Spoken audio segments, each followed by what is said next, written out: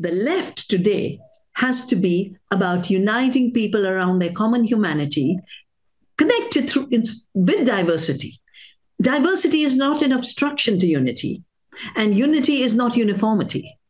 So, organizing through our diversities for the common good of the planet, for the common good of society, and overcoming both this new polarization that is economic of the 1% and the 99%, and the manufactured polarities in society, so that people are unable to work together, think together, live together. That is transcending, that is the project of the left today. Hey folks, welcome to the Dark Horse Podcast. I have the distinct pleasure of sitting today with Vandana Shiva, or I should say Dr. Vandana Shiva, who is a physicist, an ecologist, a feminist, and a leading activist in, is it fair to say, left-leaning circles? Is that a correct? Ecological and left and all progressive things, yeah. Marvelous. Always trying to make the world a better place for plants and animals and humans. That is a very noble goal, one I, of course, share with you. I should say I became aware of your work some 15 years ago. A student, Josephine Jarvis, alerted me to your work, and I've been a fan ever since. So from the point of view of what we might discuss, I think my audience should know that you have your PhD is in philosophy. My MSc honors in physics is in particle physics. Particle physics. That took me to the foundations of quantum theory. So I went to Canada at the University of Western Ontario, where they actually had a program dedicated to quantum theory, and they had attracted the best minds of the world. So I wrote to people in South Africa, I wrote to people in Poland, I wrote to people in Australia, and all of them were at Western. So that's where I did my PhD, on the foundations of quantum theory. And the topic of my PhD was hidden variables and non-locality in quantum theory. And why is that important? Because no matter what you try, you can't bring determinism into the quantum world. You always stay uncertain. And the second, you cannot bring separation in the quantum world. It is always entangled. That's why non-separability and non-locality. And these were issues that fascinated me and have continued to guide my thinking, including my work in agriculture, my work in ecology, my work on rivers. I always look at it in the point of view of an entangled world of interconnectedness and non-separation, and a world of little bit of unpredictable outcomes. We are thrilled to have Western Razor Company sponsoring this episode of Dark Horse. My grandfather Harry was a chemist. He worked on vinyl for long-playing records at RCA, he worked on dental polymers, and he worked at Schick Safety Razor Company. When I would visit him as a child, I would look through the razor prototypes he had kept. These safety razors weren't at all like modern razors. They were hefty, durable, serious objects, built to last. Years later, when I began shaving, I forgot all about those old razors. The world was by then full of colorful, up-to-date options with pivoting heads, lubrication strips, and multiple blades. Ain't progress grand? Decades later, I've come full circle. It's true that modern razors are better at getting you to spend a lot more than necessary on shaving. Pivoting heads, that's a gimmick. You are supposed to adjust the angle of the razor for the contours of your face, not have the razor follow the path of least resistance. Lubrication strips, they work at first, but they exhaust themselves quickly, leading you to toss a razor that still has life left in the blades. And speaking of blades, how many do you really need? The fact is, multiple blades packed tightly together is just another scam. That arrangement is guaranteed to clog with hair and soap, so you'll toss it in the garbage and reach for another. If what you want is a close shave, then what you need is a no-nonsense shaving instrument. A safety razor from Western Razor Company looks like a tool, it feels like a tool, and it functions like a tool because that's what it is. No plastic, no gimmicks, no hidden costs, no subscriptions. You pay upfront for a top-quality handle made entirely here in the USA. It comes with 5 double-sided blades, And when you need more, top quality blades are available for less than 20 cents a piece. Go to westernrazor.com/darkhorse and use the promo code DARKHORSE at checkout to support the podcast, get 10% off your order, and take a stand against the propaganda stranglehold of big shaving. Again, that's westernrazor.com/darkhorse and use the promo code DARKHORSE at checkout. Our second sponsor this week is Vivo Barefoot, shoes made for feet. Most shoes are made for someone's idea of feet, not Vivo's. These aren't the brainchild of some footless corporate vampire squid. Vivo's are made by people with feet who know how to use them. And Vivo shoes are a revelation. Here at Dark Horse, we love these shoes. They are beyond comfortable. The tactile feedback from the surfaces you're walking on is amazing, and they cause no pain at all because there are no pressure points forcing your feet into odd positions. They're fantastic. Our feet are the product of millions of years of evolution. Humans evolved to walk, move, and run barefoot. But modern shoes that are overly cushioned and strangely shaped have negatively impacted foot function and are contributing to a health crisis, one in which people move less than they might, in part because their shoes make their feet hurt. Vivo Barefoot shoes are designed wide to provide natural stability, thin to enable you to feel more, and flexible to help you build your natural strength from the ground up. Foot strength increases 60% in a matter of months just by walking around in them. The number of people wearing Vivo Barefoots is growing. Once people start wearing these shoes, they don't seem to stop. Vivo Barefoot has a great range of footwear for kids and adults and for every activity from hiking to training, as well as everyday wear. They're a certified B Corp pioneering regenerative business principles, and their footwear is produced using sustainably sourced natural and recycled materials with the aim to protect the natural world so you can run wild on it. Go to vivobarefoot.com/darkhorse to get an exclusive 20% off. Additionally, all new customers get a 100-day free trial so you can see if you love them as much as we do. That's vivobarefoot.com/darkhorse. Our final sponsor for this episode is Element. That's LMNT. We evolved in an aqueous saline environment. We come from salt water. It is essential to us, and we carry a version of that environment around with us everywhere we go. But our modern lives disrupt it. Element is an electrolyte drink mix that has everything you need and nothing you don't. It's got a lot of salts, 1,000 milligrams of sodium, 200 milligrams of potassium, 60 milligrams of magnesium. But it has no sugar, no coloring, no artificial ingredients, no gluten, no fillers. Electrolytes facilitate hundreds of functions in the body, including the conduction of nerve impulses, hormonal regulation, and nutrient absorption. Element can help prevent and eliminate headaches, muscle cramps, and sleeplessness. We have now heard from several friends independently of one another about how much they like Element for themselves or in some cases for their significant others. They drink it every day and feel better doing so. When you sweat, the primary electrolyte lost is sodium. Athletes can lose up to 7 grams per day. Element is formulated to help anyone with their electrolyte needs and is perfectly suited to folks following a keto, low-carb, or paleo diet. Element is not just for athletes, though. Anyone being active can find that they benefit from Element. Even drinking a few glasses of wine can leave you depleted, and Element can help. If you're feeling depleted or dehydrated, drink water and consider Element as well. Right now, Element is offering our listeners a free sample pack with any purchase.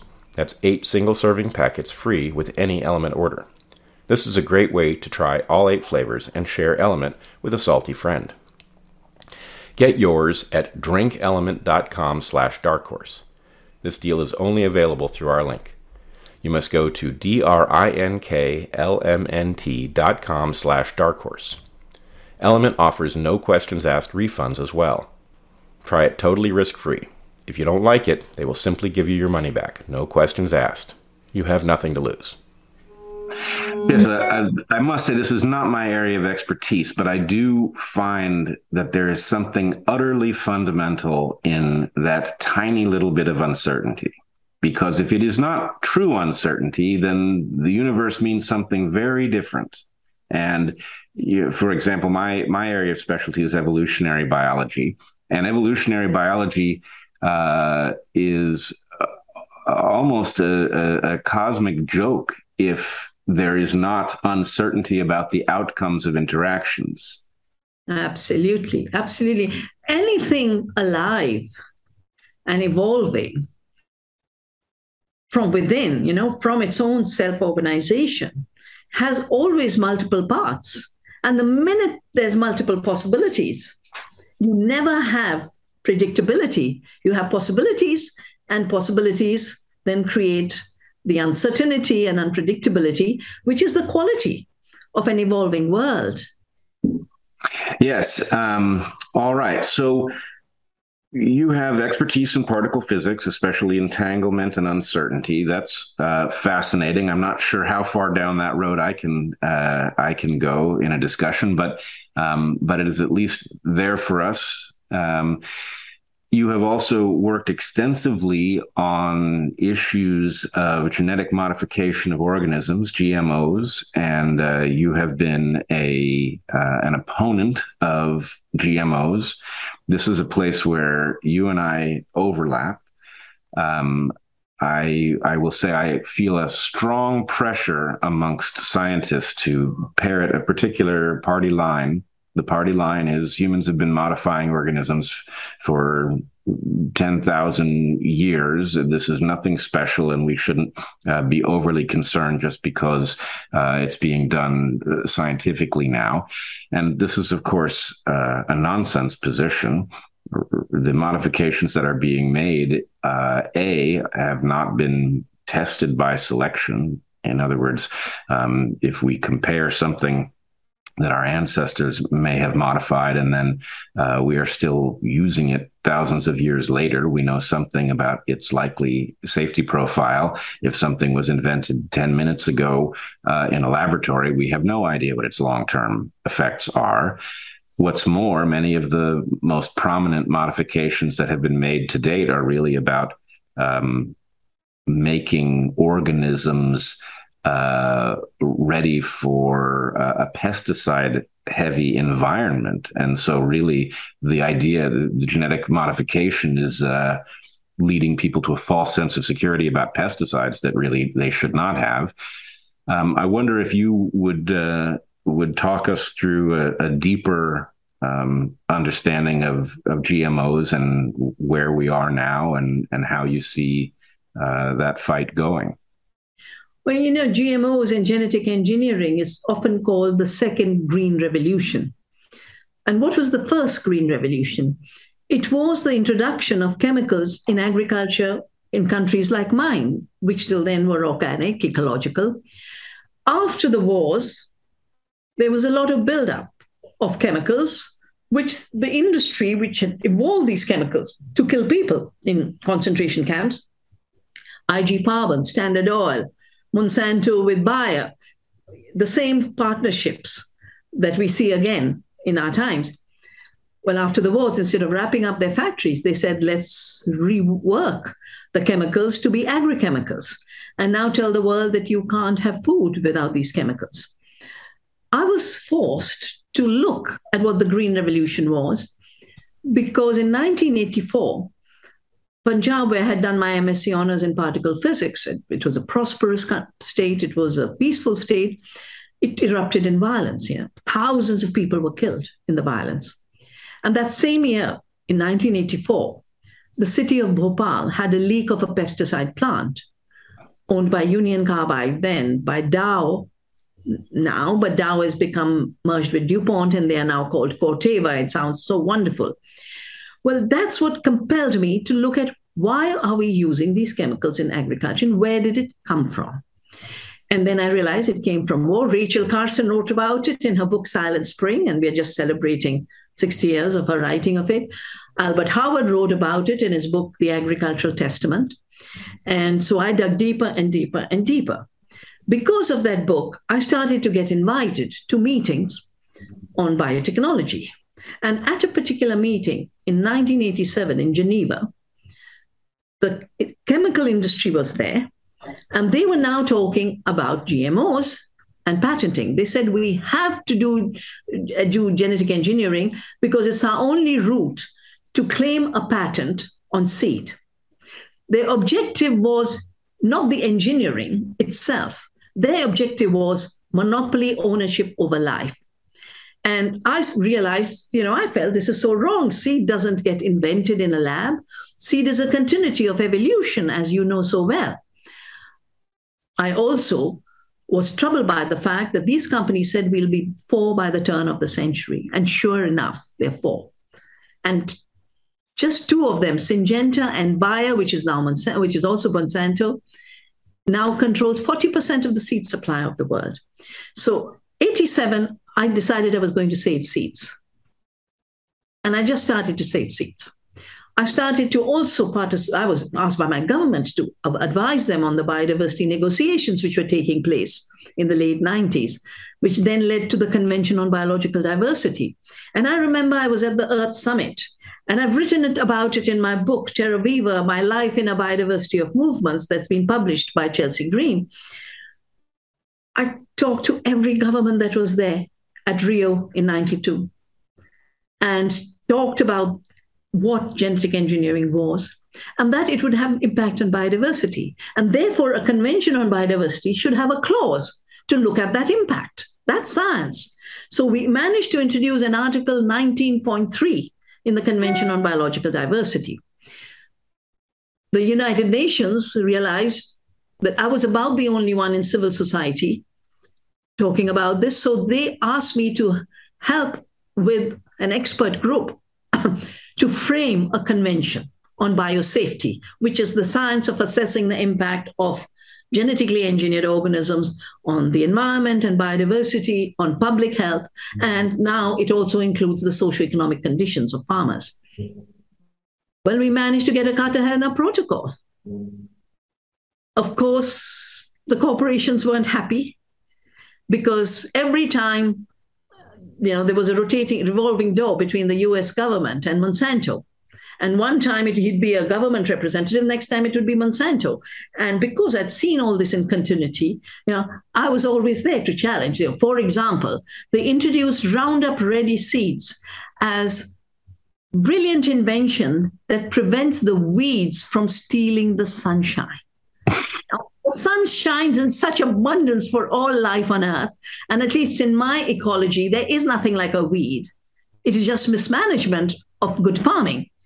In good farming, there are no pests and there are no weeds. There are lots of insects and there are lots of plant diversity. And we have a huge movement in India with the peasant women of bringing back the wild, uncultivated crops, particularly in these times of climate havoc.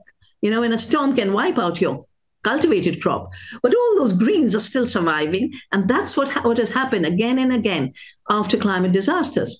So the biosafety law was put in place. In India, we already had a law, and Monsanto came to India illegally in 1998, with arrogance, put their announcement in newspapers. I rang up my Ministry of Environment. I said, did you give them approval? Because we had a law. I asked the Ministry of Agriculture. I said, did you give an approval? Because they too were supposed to test seeds. Neither of them had even heard about Monsanto or BT cotton. So I filed a case against Monsanto and the government for sleeping. I said, you are supposed to prevent this kind of unregulated entry. And that case actually is still going on, but we managed to delay the commercialization. So when you ask me, what do I think about genetically modified organisms?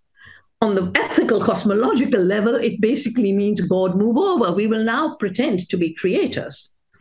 The second thing I found over time with my research, and I've written about it in my book, Oneness versus 1%, which has also been published by Chelsea Green, I realized that the same thinking that had created the chemical industry in the first place, big pharma, big chemicals, the collaboration of Rockefeller through Standard Oil and IG Farben, the cartel in Germany, that actually when the Nazis moved to the United States, a whole new discipline was born. And it's written about in a brilliant book based on the archives of the Rockefeller Foundation. The book is called The Molecular Vision of Life, how biology was reduced to determinant molecules, where at that time they didn't even have the gene, but they said molecules, atoms of determination, or basically inferiority of women, of colored people, people with black hair, because it was treating the human beings as blonde with blue eyes and men. Well, that book by Lily Kay shows you how it isn't the case that this reductionist biology evolved in a scientific way through democratic debates among scientists. Molecular biology was imposed by the very same people who imposed chemicals on the world. So, the chemicals were the first generation and genetically engineered organisms were the second generation. And just like chemical pesticides have failed to control pests and chemical fertilizers have actually destroyed soil fertility rather than help with soil fertility, the number of pests that have grown with the use of chemical pesticides is huge. Thousands of percent more pests today. But with genetic engineering, initially, they were going to save the world. They were going to plant food on the moon. They were going to grow food in the Sahara. They were going to grow food on toxic dumps because GMOs would do everything. And at the end of that propaganda, they just had two traits. The traits you talked about, traits to have more chemicals. Roundup resistant crops are designed to sell more Roundup. Look at the data in the United States. Yeah. Huge percentages of increase of Roundup. And the Bt toxin crops were supposed to control pests. What is the result after this 30-year experiment? Roundup ready crops have created superweeds. And Roundup and Bt toxin crops have created superpests. They have failed as a technology.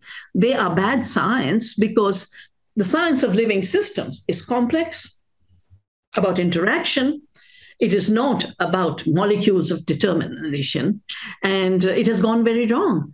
But the tragedy is that because GMOs are related to patents, patent monopolies have allowed the poison makers to become the seed controllers of the world. And that is the dangerous thing, that they are interested in selling more toxics. They're interested in spreading more cancer. They're interested in killing more biodiversity. They will not, on their own, without a huge democratic revolt, respond to the needs of the earth and the needs of people. I have just this evening been with the environment minister of Mexico in a conference. And Mexico, as you might know, has said we will phase out glyphosate and we will not allow GMO corn. They are being hugely pressurized, including by the corn growers of the US, who are actually extensions of what I call the poison cartel. When I call them the poison cartel, I said, what do they make poisons? How do they organize? Democratically? No, as a cartel, behind the scenes, manipulating governments. So GMOs have totally failed, and now trying to pretend that the new generations of GMOs through gene editing will be more successful is even more of an error. Because, life is not a Microsoft Word program where you can cut and paste. That is such a wrong conception. The tragedy is the power of big money and monopoly connected to control over science and connected to control over media and public relations. That is what allows the lie that GMOs feed the world to be repeatedly told and believed by ordinary people who don't look closely at what's really going on. So I'd like to unpack a number of themes in what you've said.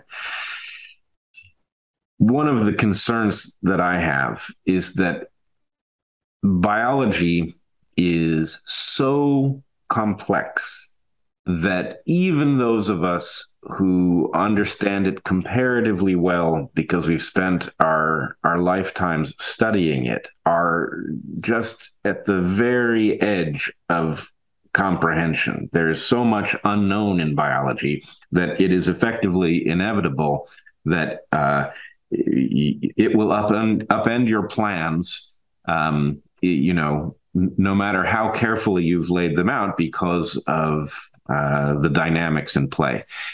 The problem, though, is that we have nations and laws that are not up to the challenge of addressing that complexity. The only conceivable way that you could do it is to set a precautionary standard and have people who are completely immune from financial corruption evaluating the hazards, known and unknown, that are contained in any given proposal. And because industry stands to lose so much financially if the public exerts control in its own interest, what they've done is they've unhooked the apparatus that would do that evaluation. Our universities do not function, as far as I can tell. Science is an afterthought. It's a marketing ploy more than it is a method. Right? I don't see that method being applied inside of universities very much anymore.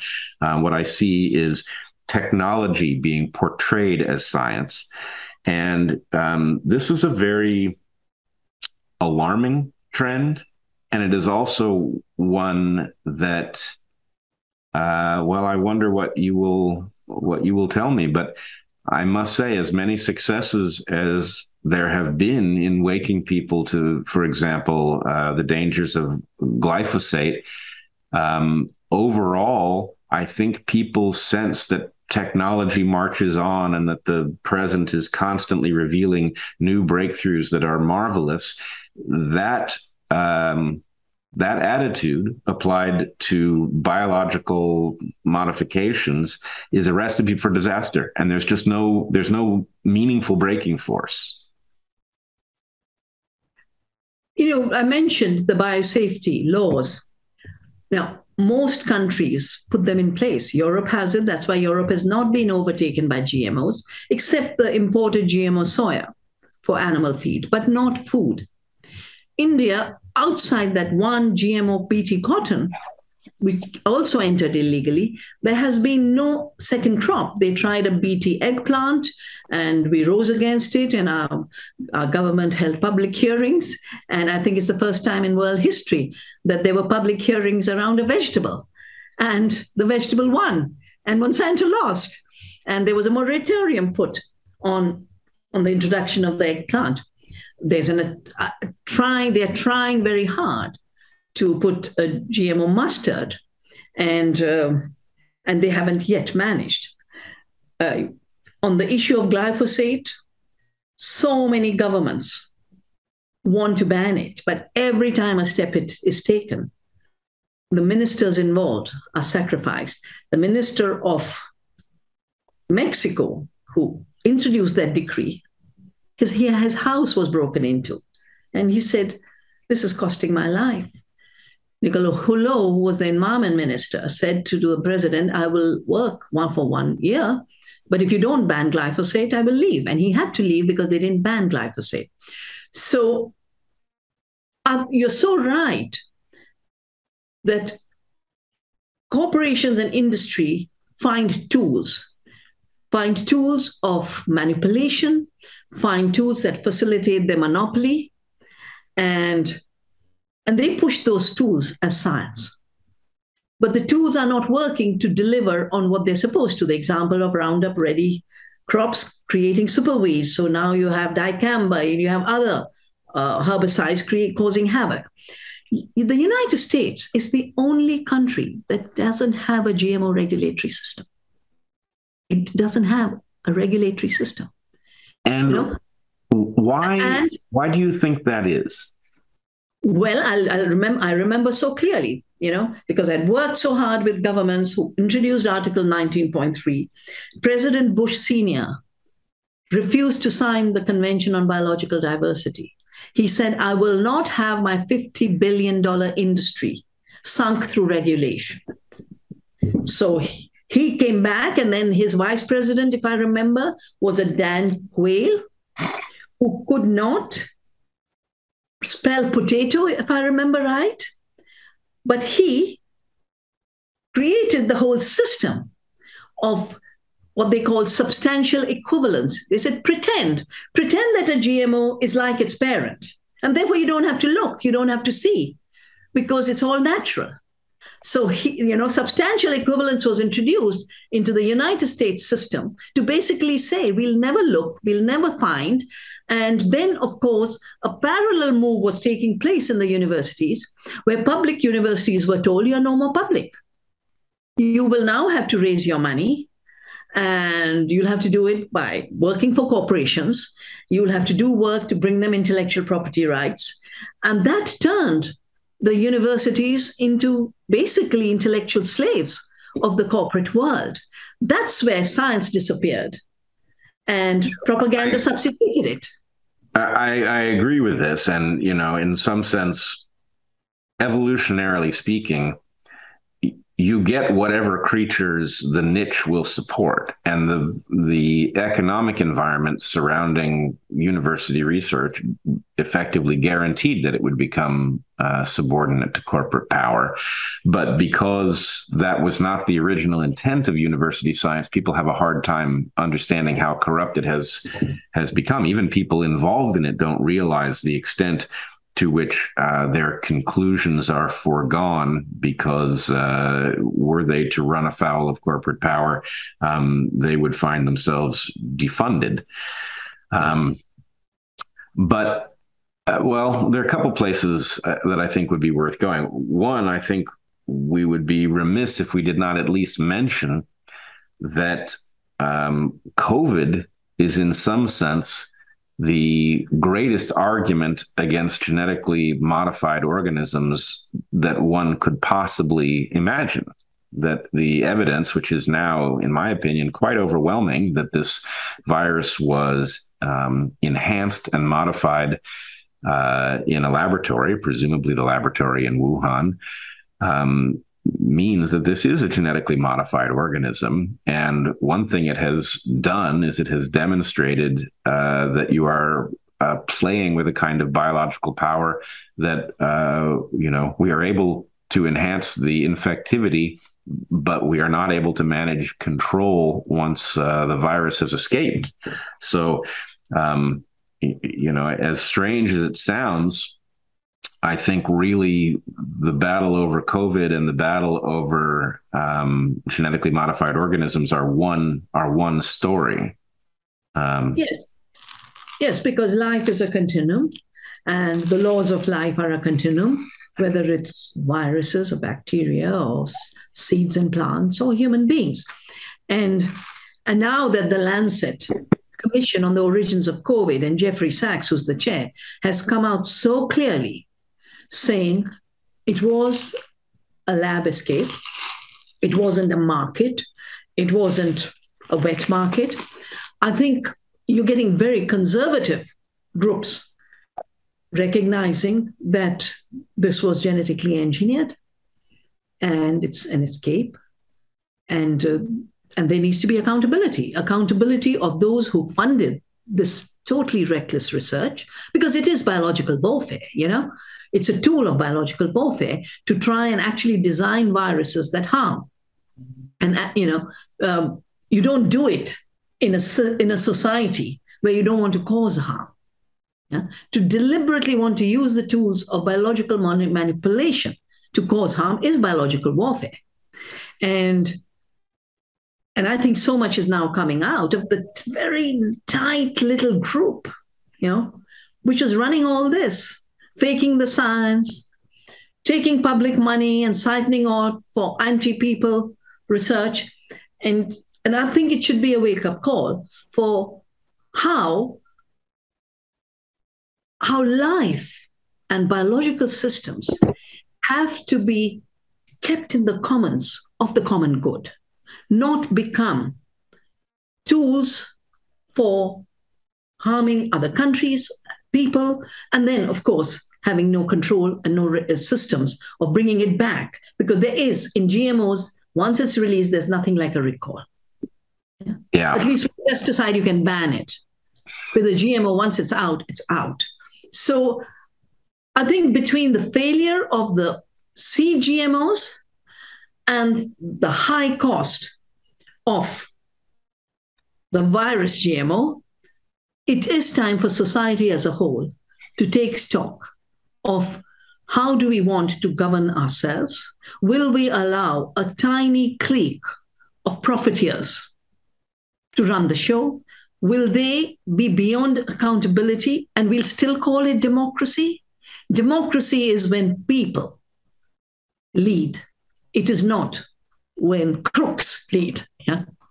And in fact, the COVID story makes all of this so clear, because there was a ban on gain-of-function research in the United States, and Anthony Fauci circumvented it. The reason that the research was happening in Wuhan was that he offshored it to circumvent a democratic ban because certain people were properly alarmed by the hazard of the enhancements that were being proposed. So it is a story that reveals, as you say, a tiny clique of people held the fate of the world in their hands. And not only did they unleash a terrible virus, one that I believe actually, the argument for the research was that it was in danger, that a closely related virus was in danger of leaping to humans at any time, and we needed to come to understand it so that we could counteract it. And so the implication is that we didn't understand it well enough soon enough, but we might have prevented it, which is, of course, nonsense. I think it was very unlikely to jump that gap without human help. We provided that help.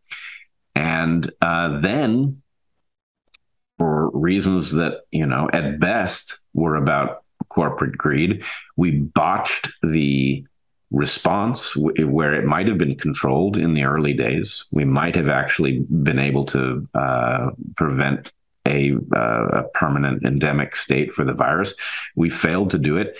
And, what a calamity. I don't know how much damage has already been done economically. I know that the estimates of loss of life are something like 6 million already, but with a virus that is now apparently going to be a permanent fellow traveler of humanity, the costs are literally incalculable.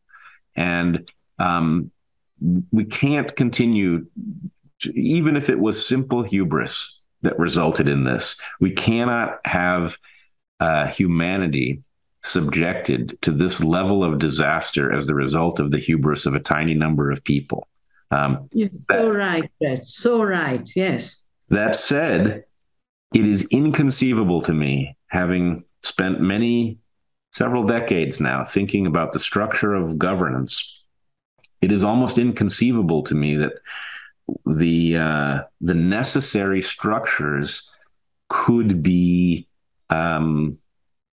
empowered to put control back where it belongs and to establish some sort of reasonable precaution about these technologies. That I think it was at one time possible, but our systems have been so corrupted by these forces. It's just hard for me to imagine how we even get there. I'm hoping you'll tell me you see a way. No, we have to see a way. We have to see a way because at the fact that there is a system of control and irresponsibility and limitless greed, we have to find new ways to organize, to regenerate the power of the people, which is the only power in democracy. This change will not come from the top. It will not come because suddenly a brilliant new president sees it all clearly, because sadly, politics is now so married to corporations. What we really have is a corporate state everywhere. Uh-huh. And the corporate state will not bring the changes to regulate the corporations. So we need much more of solidarity among people and across countries. And I can say this much, that every time we've organized across borders, when we've organized beyond silos, people's power has had effect. It was being said that the World Trade Organization, which was pushing the patent issue, which was putting the GMO issue on the world, they had called it the Constitution of the world, that now onwards the world will be one global market and national governments won't matter. National democracies and assemblies won't matter. Parliaments won't matter. And we organized. And we organized as IFG. And, we organized in Seattle. We had planned about 5,000 people will come. More than 30,000 people came. And this topped the WTO. Now, of course, after that, the military response has become much worse. And now the surveillance technologies are playing the role of the police. So how do we deal with unaccountable power? That's where, for me, the lessons of our freedom movement in India become so important. The British Empire controlled 85% of the territories of the world. And they got their control through controlling the textile industry and cotton. And they grabbed the land of the indigenous people in the Americas. They caught the Africans, made them slaves to grow the cotton and be cotton pickers. And then they turned their factories in Manchester and Lancashire to be the dumpers of fabric all over the world, destroying local textile economies. So what did Gandhi do? He did three things. He said, we've got to govern ourselves. And he called it Swaraj. And if you look at that period, in every country, there was movements for home rule. Yeah, including I've been in Hawaii to stop the GMOs. And they had a home rule movement. It was people in the home rule movement that were fighting GMOs. So we've got to govern ourselves. And governing ourselves means that we've got to learn to have the governing systems within us. Yeah, that means we have to know what being human is about. We have to know what the power of a conscious human being is. And when many conscious human beings work together, that is the kind of power that brings change. The second is we have to learn to reclaim our economies. Just because at that time, only England made the textiles to dump, well, Gandhi said, I'm going to spin cloth. And the whole country started to spin cloth. And I took inspiration from the spinning wheel. Say, today's spinning wheel is the seed. That time, the British Empire was around cotton. Today, the empire is over life. And where is life? In the seed. So save your seeds. We've created 150 community seed banks in India. We managed to pass laws that say seeds and plants and animals are not human inventions. Absolutely accurate scientific biology and ethical recognition that we are an earth family. Growing your food, having community. I notice behind you is, I think, a kitchen. Yes. Yes. And I think growing your food and cooking your food is the most revolutionary act in today's time, because food is what is being controlled. From the seed to earlier junk food, but now Mr. Gates wants fake food, and he wants to convert agriculture into a raw material supply of carbohydrates and protein for totally lab-made food. And Bayer has said, all this will create bigger markets for us, and we'll have bigger farms with using more glyphosate, using more fertilizers, which will then worsen the ecological problem. The third, which is the most important and to me the most powerful, the idea of satyagraha. Satya is truth. Agraha is the force of truth. Now, when you know the truth, then the force of truth is to not obey untruth, to not participate in it, to detach yourself from it. So if you want to detach from GMOs, what do? Grow non-GMO food, create communities and food economies. And they're growing hugely. They're growing very, very fast. We'll need to do the same with health, to have a deeper awareness of what is health. The word immunity was being made illegal during the COVID crisis, as if there's nothing like an immunity in a living system, as if plants don't have their resilience, as if human beings don't have their resilience. And there was an attempt to make it look like we're all empty containers waiting for the toxics to be poured into us. So satyagraha in our times is to understand the untruth that's being built and live our truth, and live it with compassionate courage, live it with deep, deep, deep consciousness, and live it with the recognition that truth will always win in the long run. Well, I certainly hope you're right. It does bring me to a kind of an awkward topic, but I think you're the right person to discuss it with. You mentioned the WTO protests, which, of course, at the time I had sympathy for. I later participated in the Occupy rebellion because I had great sympathy for it. I watched that one from the inside descend into a kind of anarchist madness, right? Just an utterly useless kind of a protest, counterproductive, in fact.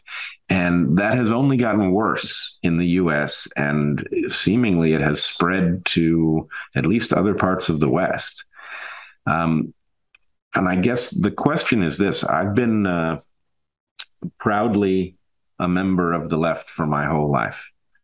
I still consider myself a liberal. In fact, I say that I'm a reluctant radical. I know that only radical change can save us, but I know how dangerous radical change is. And so I'm not happy that we have to face radical change. But I don't recognize a left that I can be part of.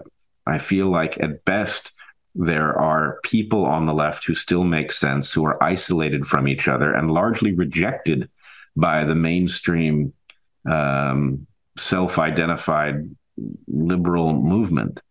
That is a tremendous obstacle to the kind of awakening and the recapture of power that you're talking about. We need a left to articulate a vision of how the world might function that isn't either utopian or an excuse for some other kind of authoritarian nonsense. So maybe you see something different from India, but is there a left? Well, we have one state where there's a left governing, and I would in a few days have been there to address the left. But I have a course to teach at our Earth University, and I want to tell your listeners, we learn how to make change from nature. We learn how to make change from biodiversity, because they are changing all the time in very radical ways. For me, one of the most inspiring things is in the middle of a cement, a plant will come out. And that is the kind of resilience and creativity we need to know that if a plant can go through the concrete, we too can go through the concrete of authoritarianism, concrete of total corporate power, which is now becoming even worse, as I've written in my Oneness versus What the Percent, because the corporations are now owned by big money, across the Syngentas, Coca-Colas, Apples, all of them. Most of their investment is from the asset management funds, which holds all the big money, the BlackRocks and the Vanguards. They are driving the show. So when you ask about the left, to me, the left is about justice. What did Marx talk about? Surplus accumulation. What is surplus accumulation? Extracting the rewards that should return to society. If they were coming back to society, all societies would be prosperous. There would be no hunger. There would be no poverty. There would be no unemployment. But most people forget that, the early thinkers and writers were always talking ecology. Yeah, the metabolic rift. The founder of organic chemistry, Levy, who is, always cited as the person who helped us build chemical fertilizers. No, he disowned them. I recently wrote a foreword to a book of his published in 1887 or something in German, and they've just brought out an English version, and they asked me to write the foreword. So I read the English version. It's called The Law of Recycling. And he's talking about how all of nature is about recycling. There's nothing like extraction. He's the one who first used the term metabolic rift, that there's a metabolic rift taking place between humans and nature, between the country and the town. And Marx picked it up from there, the metabolic rift, the separation. That's what it means. Not only does it mean that you are separate, but because you're getting separate, the umbilical cord that maintains the metabolism of society, of ecosystems, of organisms, that starts to collapse.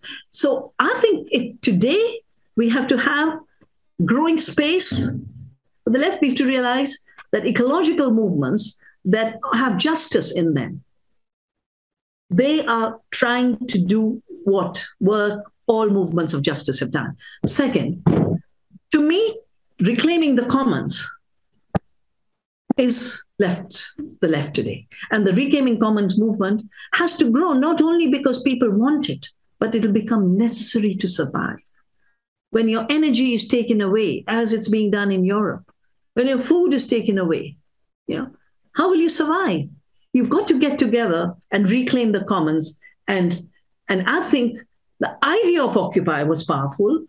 If the organizing capacity was weak, and also the FBI got into it, but the fact that some attempts fail doesn't mean the idea and the principle should be given up.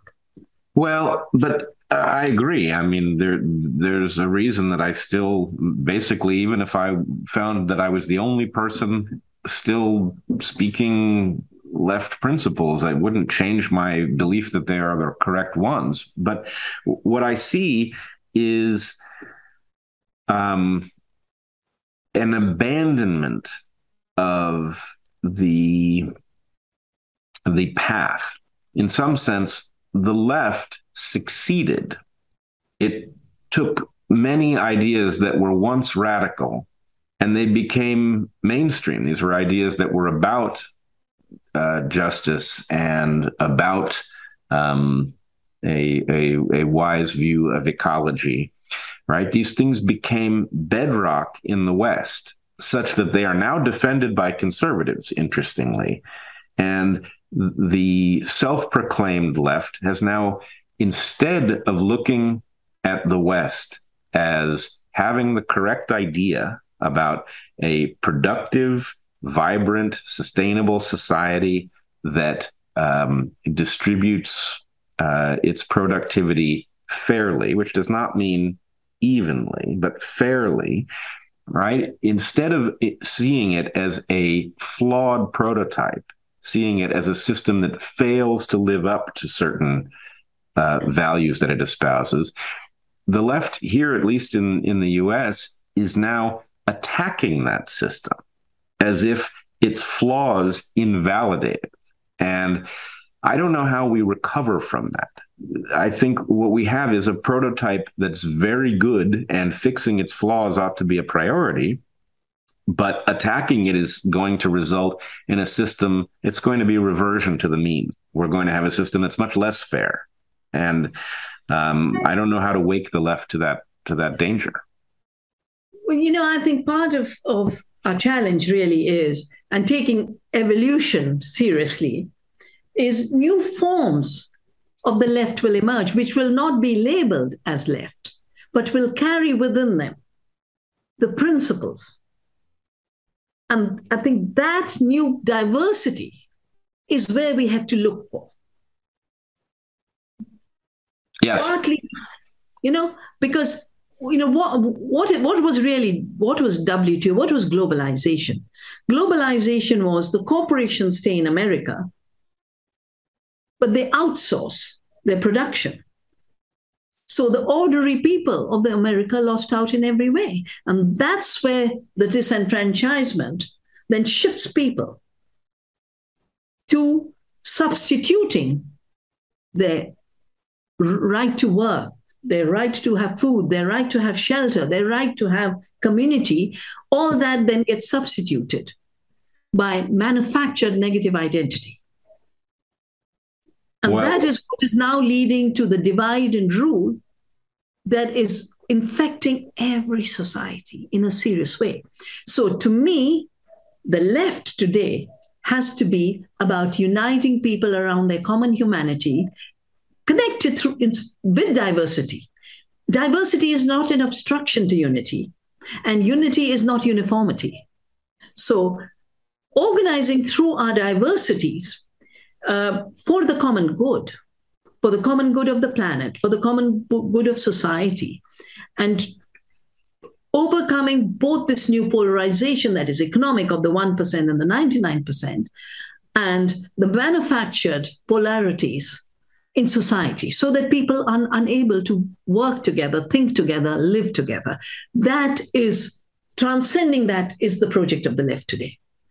It should be. I would refer back to an earlier point of yours, which I think is not well understood by most people, which is that when you have control over, for example, the seeds that produce a large fraction of the food that is consumed by people, you have a tremendous amount of power over them. Whether, as long as the seeds are planted, that power is not evident. But those who control those seeds have a lever that is well beyond what the demons of the 20th century had dreamed of, really. Absolutely, which is precisely why I started the movement of Vandana, about which I've talked in my book on the biodiversity of movements in Terra Viva, that beginning with one seed, you can reclaim this,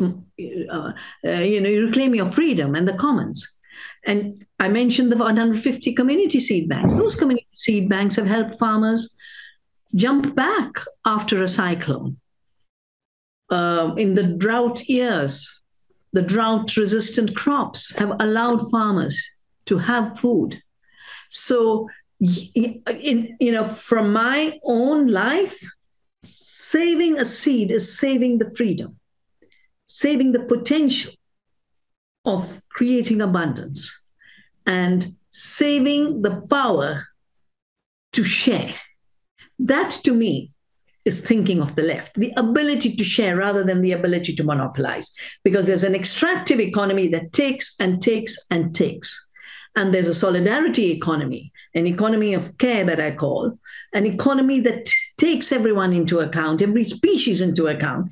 And at least from my work, I have seen everyone does better. Yeah, we grow more food. Farmers' incomes come up. The ecosystems thrive.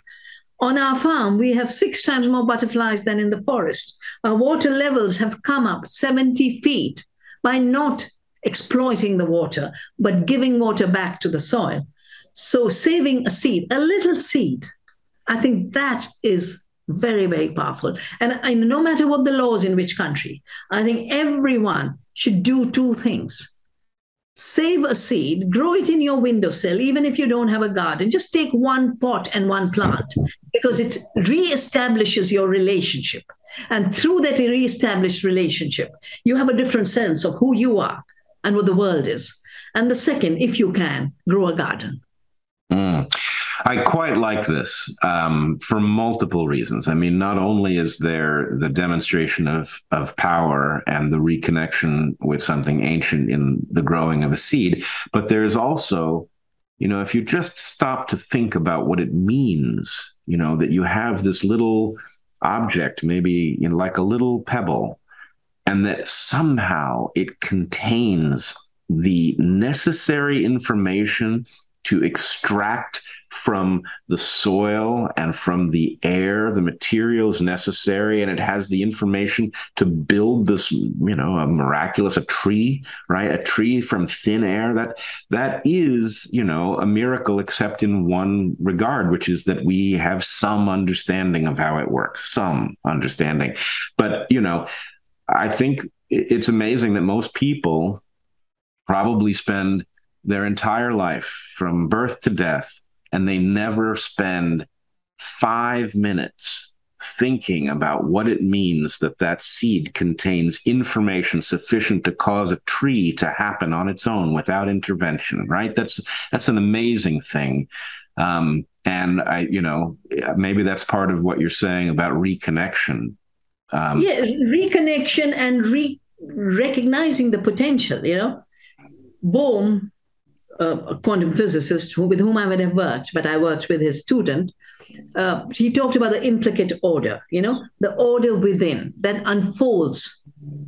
Yeah. And he was, of course, talking about quantum phenomena, but in that seed is the implicate order of the tree. It's all in there. Yeah. And right. that power is the power of life and living systems. And I'm just working on a new manuscript, and I realized that there's so much connection between the quantum thinking and evolutionary thinking, the power of the seed.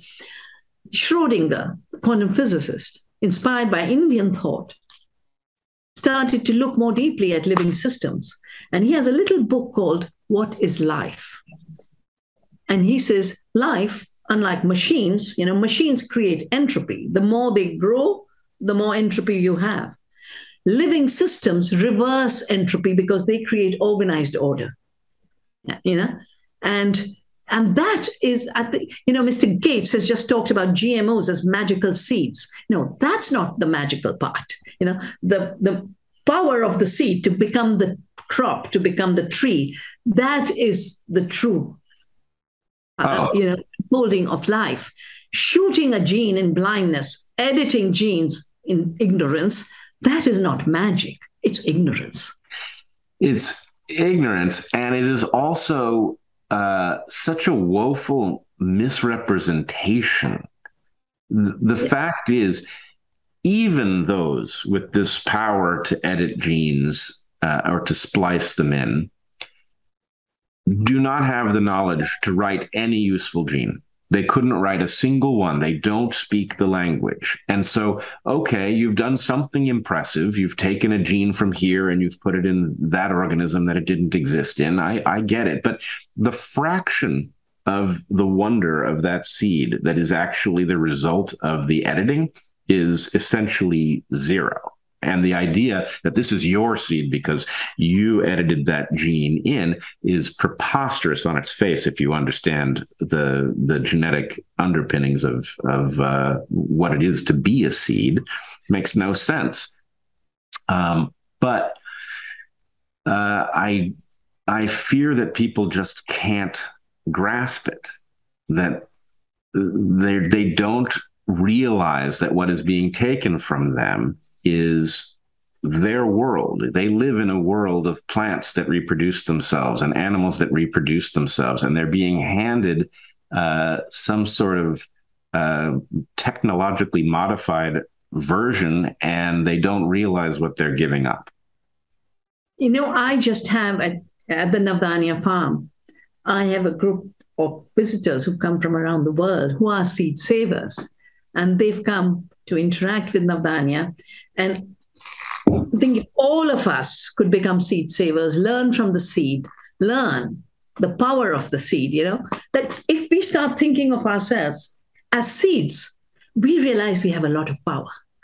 If the seed can become a tree, if we think of ourselves as seeds, we can have the kind of power that is needed to make the change we need to see. I would add to that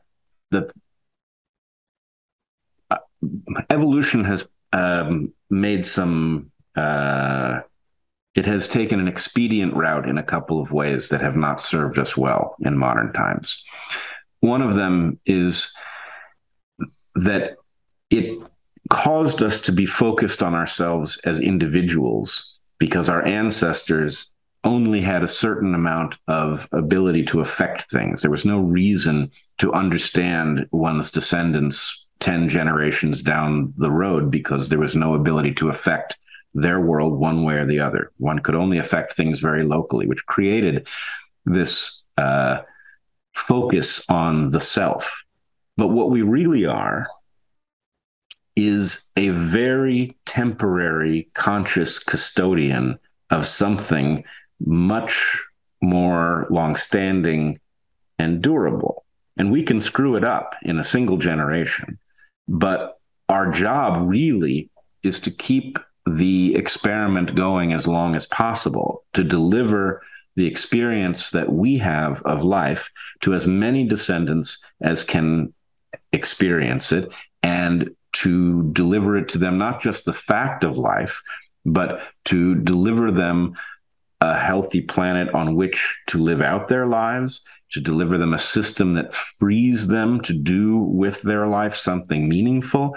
And because we are so obsessed with our current selves, because we are obsessed with ourselves as individuals, we don't really have a relationship with our obligation to the future. And I am troubled by the fact that it is increasingly, even things like light pollution cause us not to have the reminder in the night sky of what place we actually hold in the universe, right? And I think this is getting to be a harder and harder job. That technology is it's everywhere you look. And so we are losing touch with how we got here. Well, I wrote a book with a fellow ecofeminist, Maria Mies, and she has a chapter in it called From the Individual to the Dividual, because not only have we been fragmented from the ecological web of life, but from the social community of life in thinking artificially about us as little atoms in an alien universe, when we are interbeings, when we are entangled socially, generationally, we are entangled ecologically. Actually, cultures like mine, cultures like the First Nations in North America, always talked about the seventh generation. That we must think of the seventh generation to come. And every act of ours should make their possibilities better. And that's one reason society is thinking in the seventh generation. Didn't go around trashing the planet. It's when you don't think of the species next door, your next generation, your neighbor, which is the kind of selfish, egoistic self that's being created, and then a fragmented self, I feel sad to see young people not know how to do anything beyond their computers. That's why I encourage them to come learn farming. Put your hands in the soil. Learn you are part of the soil. Learn that those soil organisms shape you. And that brings a new humility, and it brings a new power. I think what's being bred today is a new inferiority. And from that new inferiority, a huge aggression against others. If we remember that the word humus is the word for soil, the word human is derived from humus, and the word humility is derived from the same humus. So we are soil, we are seed, we are soil. And that is how we take our power back and extend, like the mycorrhizal fungi, our networks to create the new economy, the new democracy, the new cultures that are needed. Well, interesting. I know you have to go. It's very late where you are. Very late. I would point out that there's something interesting also. Your point about soil is well taken, and I'm not a believer that the universe sends messages, but if it were to try to send a message through COVID, it sent a pretty strong indication of the importance of the soil and our politically broken order, because ivermectin comes from soil. It is the product of a soil organism. And in the state of Uttar Pradesh in India, a very large state, as I understand it, almost as large as the United States is, they ignored the international order, allowed people to use ivermectin, and had spectacular success at driving back COVID, with a soil organism. So there is a powerful indication in this of where we really are in the universe, how much power we actually have, and where it comes from, and where the false versions of it are. So in any case, I resonate strongly with your message about reconnecting with the soil, with saving seeds, planting seeds, and pondering the meaning of their growth. And I wish you luck in that campaign. Thank you so much, Bret. Lovely meeting you. Lovely meeting you. Can you tell our audience where they can find you and where they can find your new book? Well, the book, Terra Viva, My Life in a Biodiversity of Movements, has been published by Chelsea Green. So if you go to Chelsea Green, you'll be able to find out how to get it. I'm sure it'll be in bookstores soon. To contact me, you can write at vandana.shiva@gmail.com. Excellent. All right. Well, it's been a real pleasure. And don't miss out the fact that the movement Navdanya, we offer courses of returning to the earth, of becoming part of a living system. And you can go to Navdanya Earth University to get more details. Thank you. And thank you, Bret. Bye-bye. Excellent. Thank you so much.